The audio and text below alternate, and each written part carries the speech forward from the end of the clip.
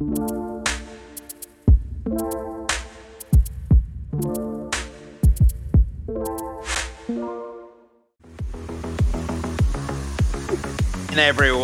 it's Mission Critical. I'm sorry, Tom Cruise is not here. He's in the cinema now. Don't worry about that. Forget that. But this is equally exciting. Parachuting into the data service and stuff. Tom Cruise has been there. We're going to take you there too. Elon Musk, you ain't got nothing on this. All right, 20 seconds. All will be revealed. If you're still on that Revit model, guys, you've got to turn it off now and go home. But before you go home, actually watch this. All right, 5 seconds.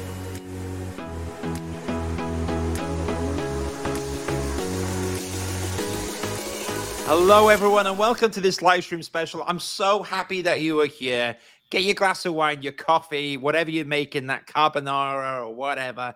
Don't burn it, but pay attention because this is going to be really interesting. Now, 2-3 years ago, I was knocking around in pajamas in Clubhouse. And in Clubhouse, you can meet a random, eclectic mix of people. And unfortunately, you have some awesome professionals there. And one of them was actually my guest today, who is Mohammed Khan at Stephen George and Partners. How are you, Mohammed?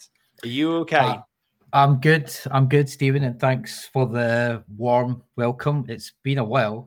Clubhouse, yeah, good old days. Yep. Clubhouse was back in the day, but however, now we've gone from talking on audio to in-person on video. While Clubhouse hasn't done that well, a lot of things have happened, isn't it? And in the technological world, it seems that we're not in short supply. We need more and more of these servers, ChatGPT's going and all this stuff. Now, Mohammed, you have a work in a very interesting sector, which I find absolutely fascinating, called mission critical buildings. However, first of all, Mohammed, for anyone that hasn't met you, or unlike me, has spoke to you on Clubhouse, can you let us know a little bit about who you are, first of all?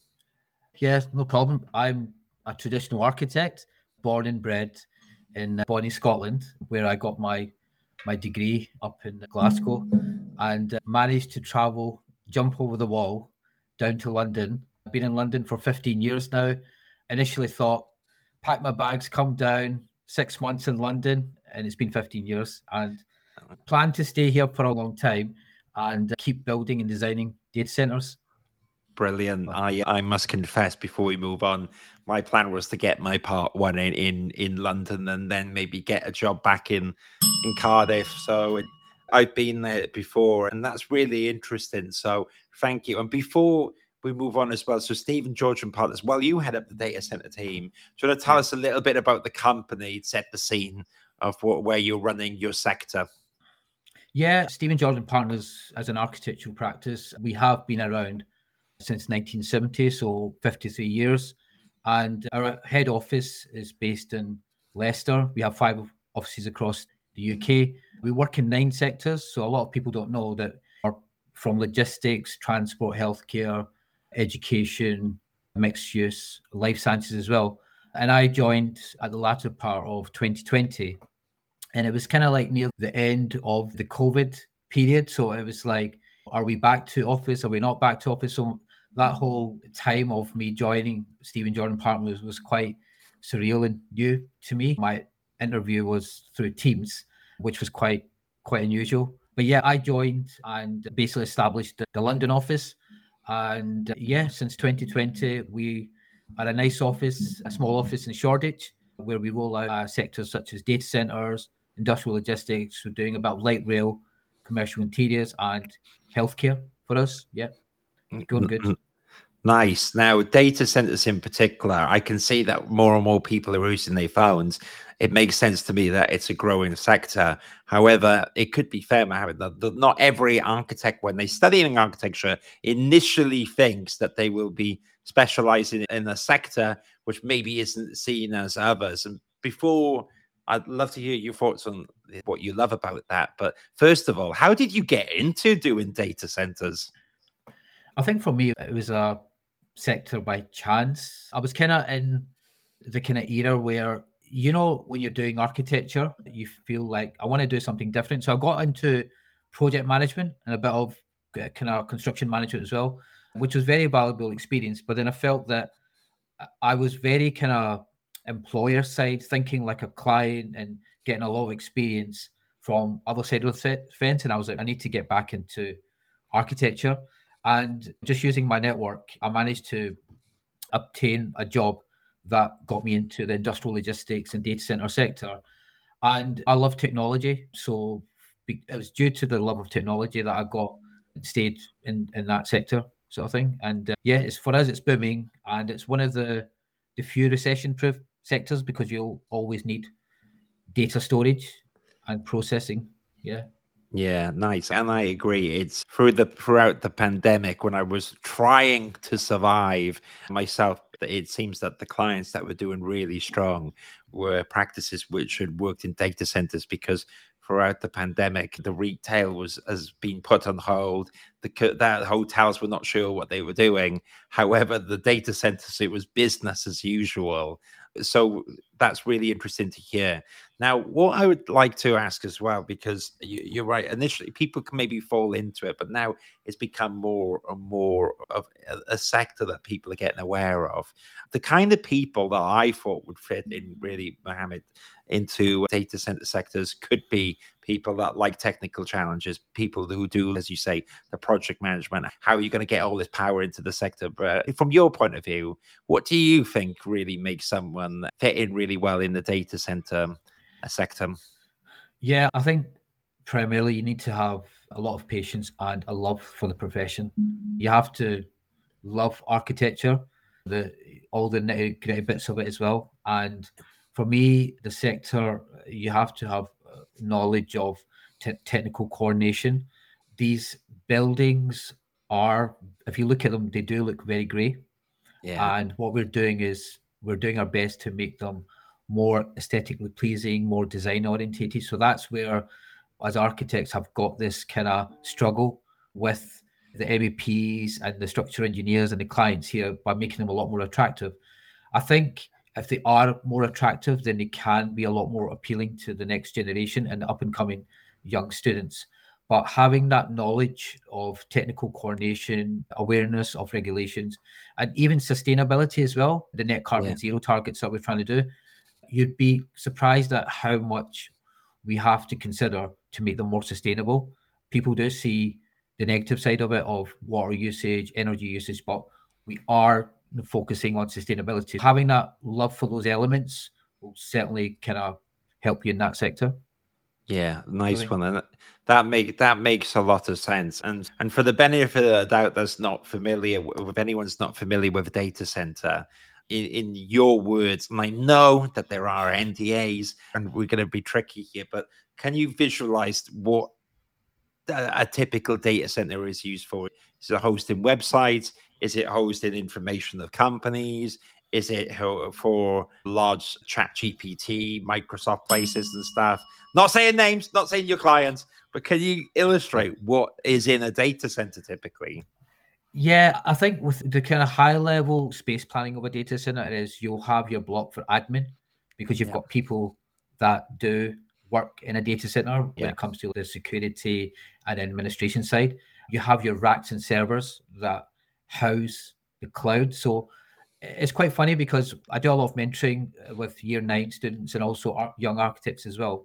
And when you speak to them, do you know what the cloud is?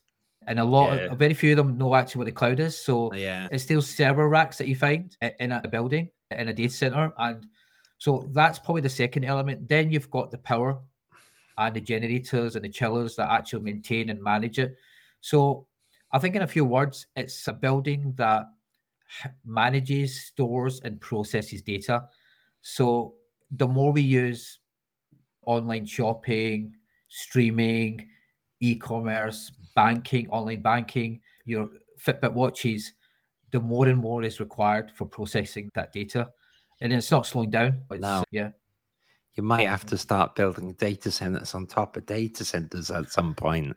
It does feel like it's going up. Now, I joked around earlier about NDAs, and of course, a lot of this stuff can be quite confidential. However, before this, you kindly shown me a few images that we are actually allowed to talk about, which are in the public realm. So if you're happy with it, Mohammed, I'd like to bring up Yeah. one or two images, and then you can just illustrate a little bit about, build upon what we talked about earlier, so you can decrypt and decode the building, because it's far from a shed with server racks in the field. As you say, they're much more advanced offices, hubs, server racks, everything. So let me bring up, so we've got the website here again. So I'll bring up the link at the end for Stephen George and Partners. However, here's project number 1. I don't know any of the details, so it is a little bit Tom Cruise. However, Mohammed, do you want to walk us through quickly this project? I think Tom Cruise would find it quite difficult to get into this building. Oh, really? He's not going to parachute on the top of this one? Fair enough. No. It took me 20 minutes last week to get into it. It's a bit, even though you're an architect, you still have to go through the right kind of protocols. It's just one of those things. But yeah, just using this project as an example, this was an existing industrial logistics shed. So it was actually designed for something like your DHL or your UK Mail to process deliveries. And so it's a standard shed, and we kind of occupied this at completion stage for the existing building and fitted this out as a data center. So what that kind of grill on the right hand side is an external gantry, and that has internal multiple layers that's exposed to the elements of generators. So you've got these kind of rectangular white blocks that are generators, and that is used for backup power. So in case there's a power cut to the data center, these gens kick in. Rarely happens, but we have to have those provisions in because of the assets that we're managing. You can't have that loss of data. And then within the gantry, you'll have a series of battery rooms that help with the backup storage and fluctuating power, a set of chillers that help with the cooling. And beyond that, within the main building is the kind of core of the building, and that is mainly like the data halls and the cooling kind of elements in the offices as well. So even though, you know, these are secure campuses, once it becomes a data center, we have to think about additional security and anti-tail gating gates and things like that. As part of the kind of feasibility and the planning stages, a lot of this has to be kind of implemented in as well. So I think that makes complete sense. While we're talking, we got one or two fans in the audience. Jason Ball, previous also Clubhouse alumni. While it was there, maybe Clubhouse is not using the data centers, but there's a lot of others that are. And James Ricks adds, a data center is home to where the internet lives. Thank you so much, James, for sharing that as well. I really appreciate it. Now, Mohammed, I am driving this presentation probably very badly, so I'm just going to skip ahead a little bit, and you tell me if you want me to stop on any particular page here. But I can see there's some nice renders from the outside, and also I noticed that you've got it's actually quite big, isn't it? My goodness. Yeah, this building is approximately about 150 or so thousand square feet, and to make it financially feasible for the client, we add an additional mezzanine level in the internal warehouse. And if you can imagine, with the additional floors and just racks, there's a lot that we have to think about. The existing steels have to be considered, loadings. So I think that's the challenge that we have as architects, that it's a sector which is very MEP led, because you're thinking about the servers and the coolings. But like any sector, I feel that architects have to be the first ones in and the last one out, because they have to think about the external shell, the permitting, the planning constraints, and then also the inside as well when it comes to the usage of fire regulations. So I think that image there, the third one, it had the one after that. Yeah, you can see the kind of the thin rectangular strips on the bottom. That's the generators, which is very kind of illustrative. And the top level, you've got the chillers. But they are very power hungry buildings as well. They are built where there's power availability. For this job, we had to add 2 additional substations. So that was something that was an after element that we had to consider as well. Nice. Jason had one technical question, probably around safety, talking about, do they have sprinklers? Would the data center with all the servers have that something above them? I would have imagined it would suck the fire out of the air. But it's a good point. How do you, is there like a total different rules then, Mohammed, on safety in these areas which store a lot of data? Yeah, good question from Jason. They have a water mist system in the ones that we use, but in terms of fire protection, everything's compartmented off for two reasons. One is for the safety of the assets, and the other one is the safety of the people. They're very low occupancy buildings. I Right. mean, so you have to take into account the low occupancy as well, and that dictates the fire strategy. Using one example of staircases, under building regs, you'll have 30 minutes, which is enough to comply with Part B. But in this building, we go with 90 minutes, and the data halls are 60-minute compartments. So it's an uplift on fire regulations to ensure that the occupiers and the users of the building can leave safely as well, and as well as the kind of servers racks being protected as well. So yes, we do have sprinklers as well as fire compartment walls. Wow. Okay. That makes a lot of sense. It's quite interesting because I know you specialize in data centers. Jason in the audience specializes in nuclear power plants. So it's interesting the utilitarian Yeah, architecture, which is an art form in its own, really, isn't it? Like, how do you do all this to solve these yeah, complicated problems? Because let me tell you, if suddenly people who are searching on a search engine or on a social media platform and there's a bit of an outage, suddenly it's a very big problem, isn't it? So it makes a lot of sense. These things cannot fail, I'm guessing, and I have to have a lot of contingencies. Is that correct? yeah. I mean, they tend to have a lot of contingencies, and that's where you have the various tiers of data centers. And when you are going into a search engine, you have the kind of that automated letter that comes up, Yeah. and it can get to 99.9997 or 99.9998. These are very kind of efficient buildings, and you have your various web search companies or multi-billion retail companies that depend on the data and the Yeah. processing power. So for them, that it's the revenue. So they have to be very efficient building sort of thing. And they're regularly checked as well. Like the plant is maintained, the servers are always maintained. So it's just one of those things that the things are constantly being reviewed as well. And I've also read that there's a data center that is being used by a software company in the Nordic countries that actually self-diagnoses itself. So Wow. it's kind of omitting even part of human interference, where again it's using AI and machine learning as well, where a data center can actually cure itself. So if there's a snag in the server or whatever it is, it Yeah. has the capability to think and process and cure itself. So we're actually thinking that how much human interaction are you going to have in these buildings? Are they Yeah. going to be dark buildings where machines and robots and droids just kind of take over and process your data sort of thing? Yeah. So It's interesting.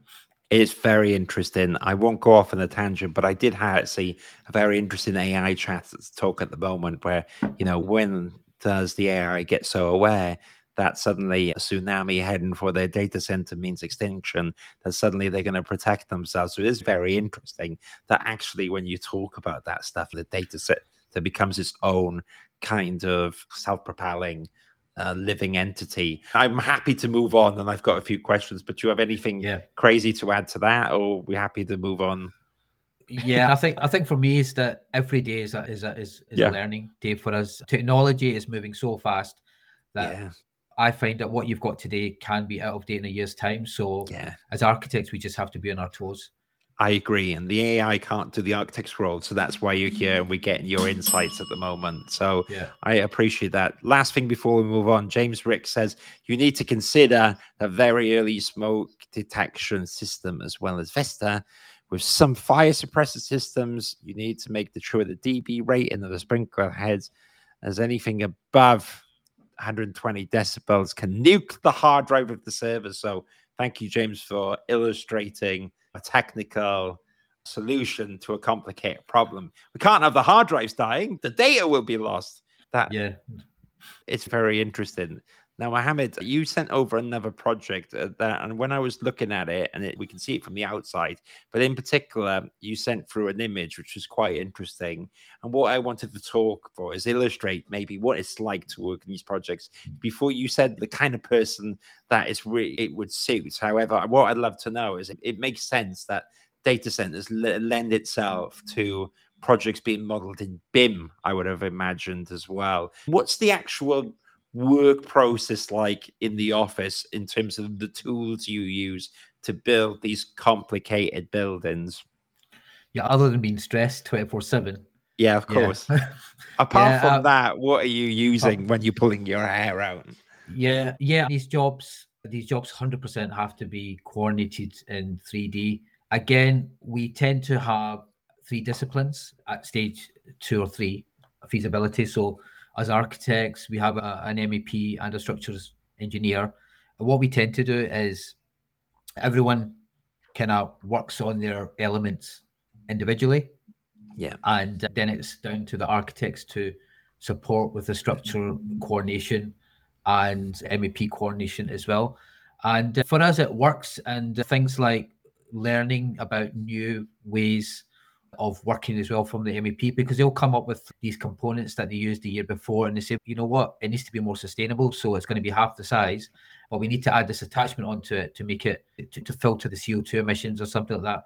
So we're always kind of learning. And if that means that it's slightly bigger or elongated than what it was before, then architecture, we need to make it work as well.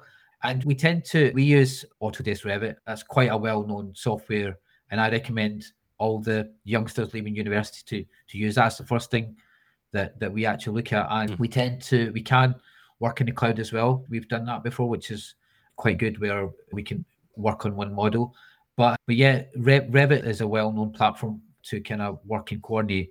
I think the challenges that we have is sometimes that you do get information in PDFs and in CAD, and that has to be translated in 3D. So again, that's not just in data centers, but it happens in other sectors as well. But yeah, a complex building like that, it has to be definitely done in 3D. And it's nice for the client as well.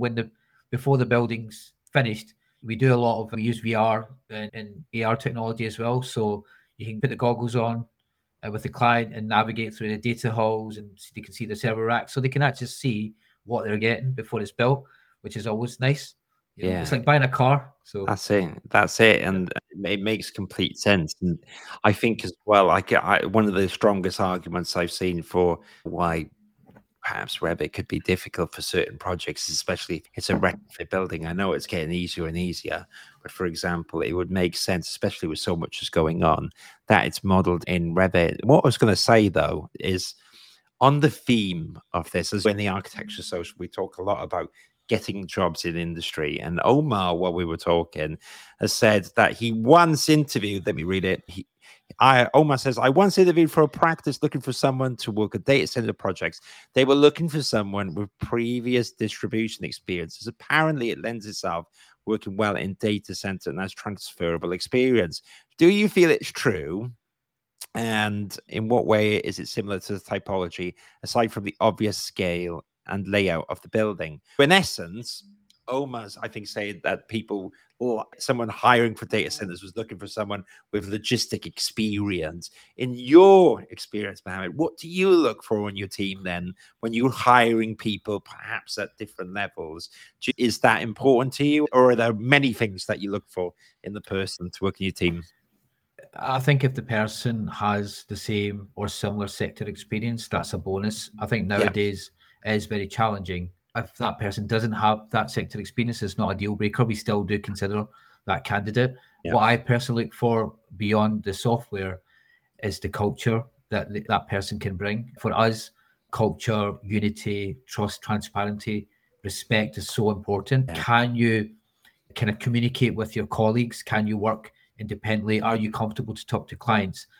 Things like teaching a new staff member the sector is the easiest part, I think. I think the difficulty is the mentoring and getting them culturally tangible to us, sort of thing. But yeah, that's my kind of take on it. I think for me at the moment, it's all about kind of culture and having that ability to work in a team, sort of thing.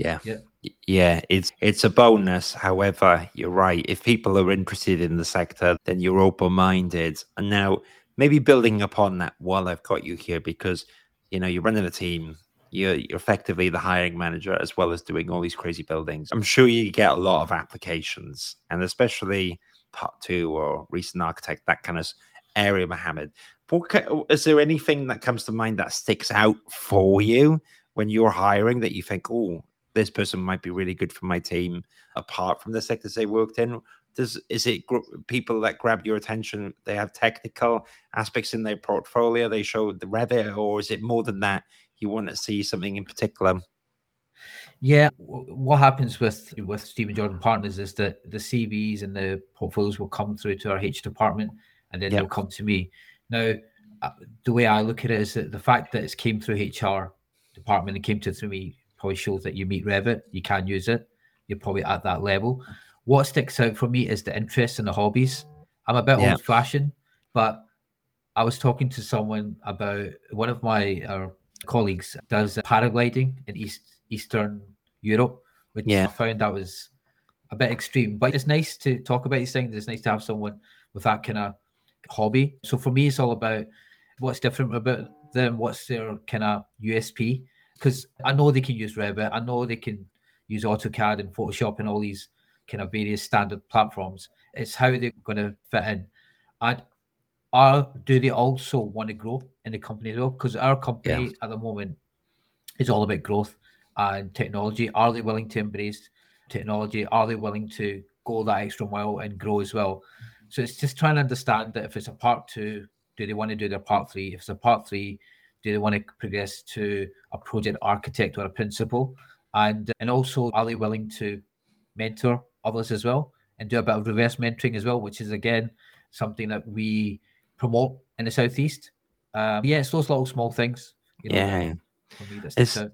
It's nice that actually, I know, I'm not saying that people thought there were barriers going into data centers, but if anyone did think, oh, I haven't worked on the data center, I'm not too sure, it's quite nice you debunk that. If anyone's open for the challenge, then they can jump on in, which is really great. And you've had a lot of compliments coming in here, or people talking about what you've said. Jason also adds that behaviors are critical and that you have similar sectors as well. I've got an interesting quick one that Canberg has asked, actually.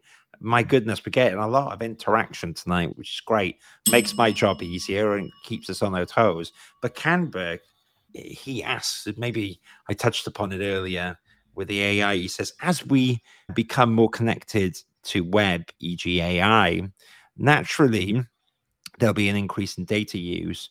What is the projection for growth of data centers in the next 10 years? Now, Mohammed, like you said, this space is moving so fast, so we're not going to hold you to this, but in your imagination or how it's going, do you think it's a case of 10 years, or is it going to be crazy in 5 years? Or do you have any thoughts upon where things could be in the next 10 years? Yeah, I think at the moment it can be very unpredictable, but I think from what people predict, it happens. There's a lot more happening. I think from what I'm seeing, and the probably best example to give is when I'm from the VHS era, and if someone was talking about Netflix that time, you'd be like, this person's mad. We're not going to be streaming on our phone and watching series on our phone. I think from what I'm seeing, the architecture is going to be totally different. And right now we're seeing the architecture getting smaller. And it's because we're finding that the servers and the chip power is increasing. So where you've got existing buildings and you're refurbing, there's a lot of fallow spaces being created. So you actually can insert a lot more IT white space. So that's one of the things that we're finding, that the architectural element is decreasing. So what you might find is that the actual physical data center power to power in the next 5 years will be a lot smaller because you'll get a lot more storage in a smaller space. But the other things that we're seeing is that micro data centers as well.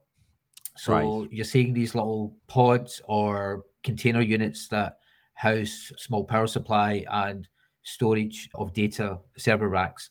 And they're a lot closer and they're around the cities as well. So they're bringing their almost kind of booster data center closer to the end user, as well as that technologies advanced where we're using submarine technology as well. Again, another web search company has created these submarine technology DCs and embedded them in the North Sea to see what that kind of technology would be. And it's actually proved to be a lot better because there's less human interaction, there's less error in dust and things like that.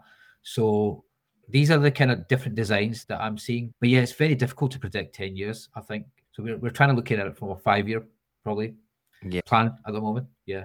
I reckon, because like you said, or even you look at mobile phones, when the first iPhone came out, it's a revolution. And like you said, it's the same size, or they try to make it smaller, more powerful. So it's very interesting, like you say, that there is the new data centers, but then there's also refurbishing an old one.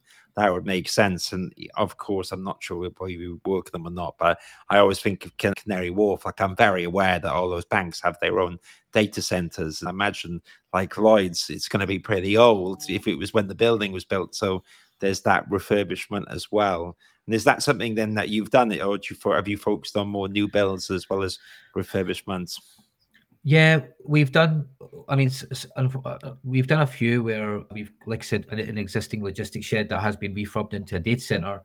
A couple of the jobs that we've also looked at where, unfortunately, we have either an industrial logistics shed or a data center that has reached its end of life, and as sustainable you want to be, it just works out commercially more feasible to demolish the building down and dispose the components responsibly somewhere and build a fresh new data center. You can be as sustainable as you want, but sometimes it just works to build new. And again, it's using the VHS example. You're not going to plug your Netflix USB and a VHS video. Or it's just some of the components are just outdated, unfortunately. And we've looked at new builds. New builds, you're seeing a lot of new technology. Again, it's a lot of it's happening outside of kind of main city area where you've got more land and power connectivity as well. Yeah, it makes sense, because I haven't done it for a few years, but I've built a lot of computers. It used to be one of my hobbies, and I still do. But if you've ever been on an old computer compared to today, it's a lot easier. And basically, that analogy of what you're saying is that basically you couldn't refurb the old computer because half of it's redundant. So as well, you got to buy new chassis and everything and build it from the ground up. So I can relate to that. I've got one more question from the audience on this theme before I'd like to bring it back to Stephen George and Partners. And you don't have to tread the line anymore about, oh my goodness, I gotta say, I don't want to say about a candidate, a client, or of yours. Or so what the question was is, do most big tech companies outsource, or do they have their own mission critical teams? I have seen multiple architect opens at tech companies, but I'm not sure if they're considered as client reps or if they are in-house designers. So very interesting question. Are you starting to see Mohammed more roles for architects like yourself, client side, or is it very much that traditional architects or experienced architecture practices in this space are used, or maybe is it a combination of both? I think I could probably answer that in two ways. I think from what I've seen is that to build and be part of a data center construction team, a lot of these large tech companies have like frameworks. So they put all their architects, PMs, and QSs in one pot, and then they just pick and choose, and then they roll out the kind of project. So it is a very kind of small click team sort of thing. And it works because trust builds up between the stakeholders, and everyone's kind of strengths and weaknesses, and you work together, and it's better for delivery. One of the things that I'm finding is that to help the data center companies, and this is not all of them, but I've noticed with some of them, they'll employ an MEP, or they'll poach like an MEP consultant, and they'll bring them in as part of their client side. So it gives them a lot more knowledge. MEP, I've seen architects move from traditional architects roles to client side data center providers, and then it gives them, the data center company, a lot more architectural knowledge as well. Then they've got someone in-house that can talk to them about planning and building regulations, etc. And then I've seen data center employer representatives that I've moved to MEP and architects firms as well. So you won't realize it's such a small community that people do kind of jump about a lot. It's probably not sure if it's answered the question, but I could see that had two answers, that question, where you've got the build and then you've also got the personal kind of career growth sort of thing as well. No, you did do, and it's interesting, and it makes a lot of sense. And I can see the role of an architect working in-house at a client who's going to be making a data center, especially when they're so complicated, might make your life easier as well. Who knows? It could be a welcome addition. What I was going to say, two-part question. So, of course, I want to know more about Stephen George and Partners, but just last one before we move on about that. We talked about the future, where you predict things are, but I would like to know what you're excited about at the moment in 2023 or looking forwards. What excites you at the moment, Mohammed? What's exciting me at the moment, I think for me at the moment, is a lot of my time at the moment is with SGP, Stephen George and Partners in London. And we are very busy at the moment. A couple of things that I'm looking at is we're looking at Europe as well. So I didn't really speak about that, but there's a large market in Europe for industrial logistics and data centers and other sectors as well, such as transport infrastructures. I'm pushing through our various contacts, looking at opportunities in Europe as well. And just as the UK, the DC market is booming in key cities such as Spain, France, Italy, Germany. So for me at the moment, Europe and growth of the London office, but a steady growth, not too fast. Not too crazy. That's brilliant. And so I love it. You touched upon it earlier, but just to expand upon it slightly in terms of, so Stephen George and Partners, we established they've been around for a good period of time, which is great. So there's a lot you can learn from practicing architecture over a period of time. But can you paint a picture then of your London office? Our London office, it was, so end of September when I joined. It was quite a strange way of finding an office. It was, again, working from home full time. We had a place, but we felt that we had to grow and be a lot closer to the city. So we were originally towards Holborn, and the partners reached out and said, where do you think, Mohammed? I said, you have to be in Shoreditch, and that's where that's the life of Clerkenwell and all the kind of the arty area.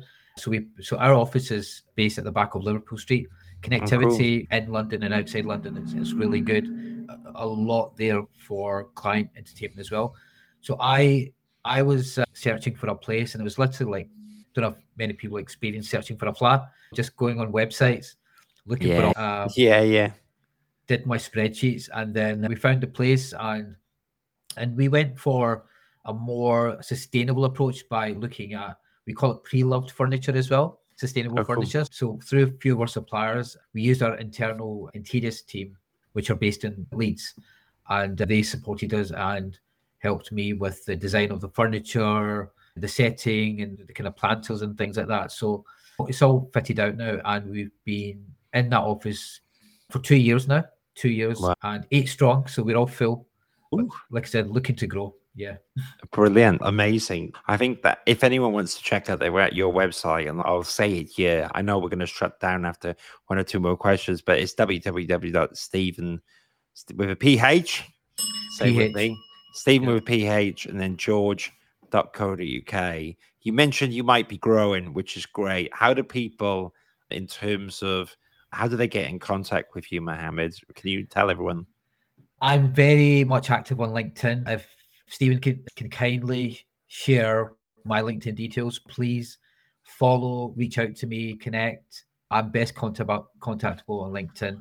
And happy to chat, talk, exchange ideas about architecture, about data centers. Yeah. No, I love it. Now, before you go, before I let you escape, because I know you've got a lot on, I normally love to do it a two-way thing, because it's only fair that because I've got to ask you lots of questions, that you can turn it around the table and you can ask me one or two questions on the fly that I would not have prepared for. And that could be about recruitment, that could be about the scene, that could be about the architecture social, that could be about online, it could be about if I use AI or anything. Is there? Do you have any questions that you'd like to ask me? One of the things I do at Stephen George and Partners is that I co-run the EDI group, diversity group, and again, it's probably to have a chat to you about this and what your thoughts were. Our industry as itself is very male driven, and you can go on site and you can just see the numbers. And one of the things that I found very empowering and very satisfying was that we had a design team meeting on site at a data center site last week. And the project architect that works for one of the DCs is a young lady, qualified architect. So I accompanied her, but we had 4 design managers at the DTM that were all ladies, and the project director was a lady as well. And I was the only guy in the meeting. And I was like, wow, we've came a long way. So wanted to ask, what's your thoughts about how the industry is changing and what can we do about it? Yeah, exactly. I think there's a few things coming up, and which women in BIM's great. You've got women in construction, you've got NOWIC, which is great. And I think that the industry is slowly stereotypic. People like to joke that the industry before used to be an older men's boys club or whatever with certain demographics, and I think we're moving away from that construction. I think empowering everyone really that wants to get stuck into it, I think is the right way to go. And actually, I don't know whether it's a geeky thing from before or whatever, or I think half of it with data centers is people don't know the opportunities there, no matter what background they are. I think that half of it will be campaigning for that. But what I do think as well, Mohammed, is that in architecture, less about backgrounds per se, but we all have in our heads when we go into it, that you want to be Renzo Piano or whatever, and there's that seductive quality. However, there is an art form, I think, in data center design, and also how strong the sector is in terms of careers and the fact that it can give you a stable trajectory. You're never going to worry about, for example, the next COVID. Commercial offices are suddenly down the pan for a year and a half. Now it's getting better. I think that data centers as a sector is one of the strongest to be in, and probably is because it's going up and up, and because there's a shortage on it, you're more likely in a stronger position as an architect to be remunerated more than maybe an architect who's in a saturated sector or in one that's not in demand. So I think it's all about awareness, and I think it's all about unpacking it. And I think that that's half the battle. But the other thing, which I think is bigger than gender, is actually the other thing in architecture is for maybe the architectural apprenticeship schemes as well. I think that opening up to people from all different backgrounds is going to be the next key. And you, as a progressive hiring manager, you can influence that as well. But architectural apprentices is a new big thing. They're thinking of shaking up the how to become a qualified architect to make it shorter. Lots of people have a different opinion on that. But my feeling is that we need to encourage people from different backgrounds. And actually, to study architecture in 2023, it costs between 70 to 90 grand. Which I couldn't afford if it was me back then. So I think we have to look at things in a different way. What do you think, throwing that back to? Do you agree on what I've said?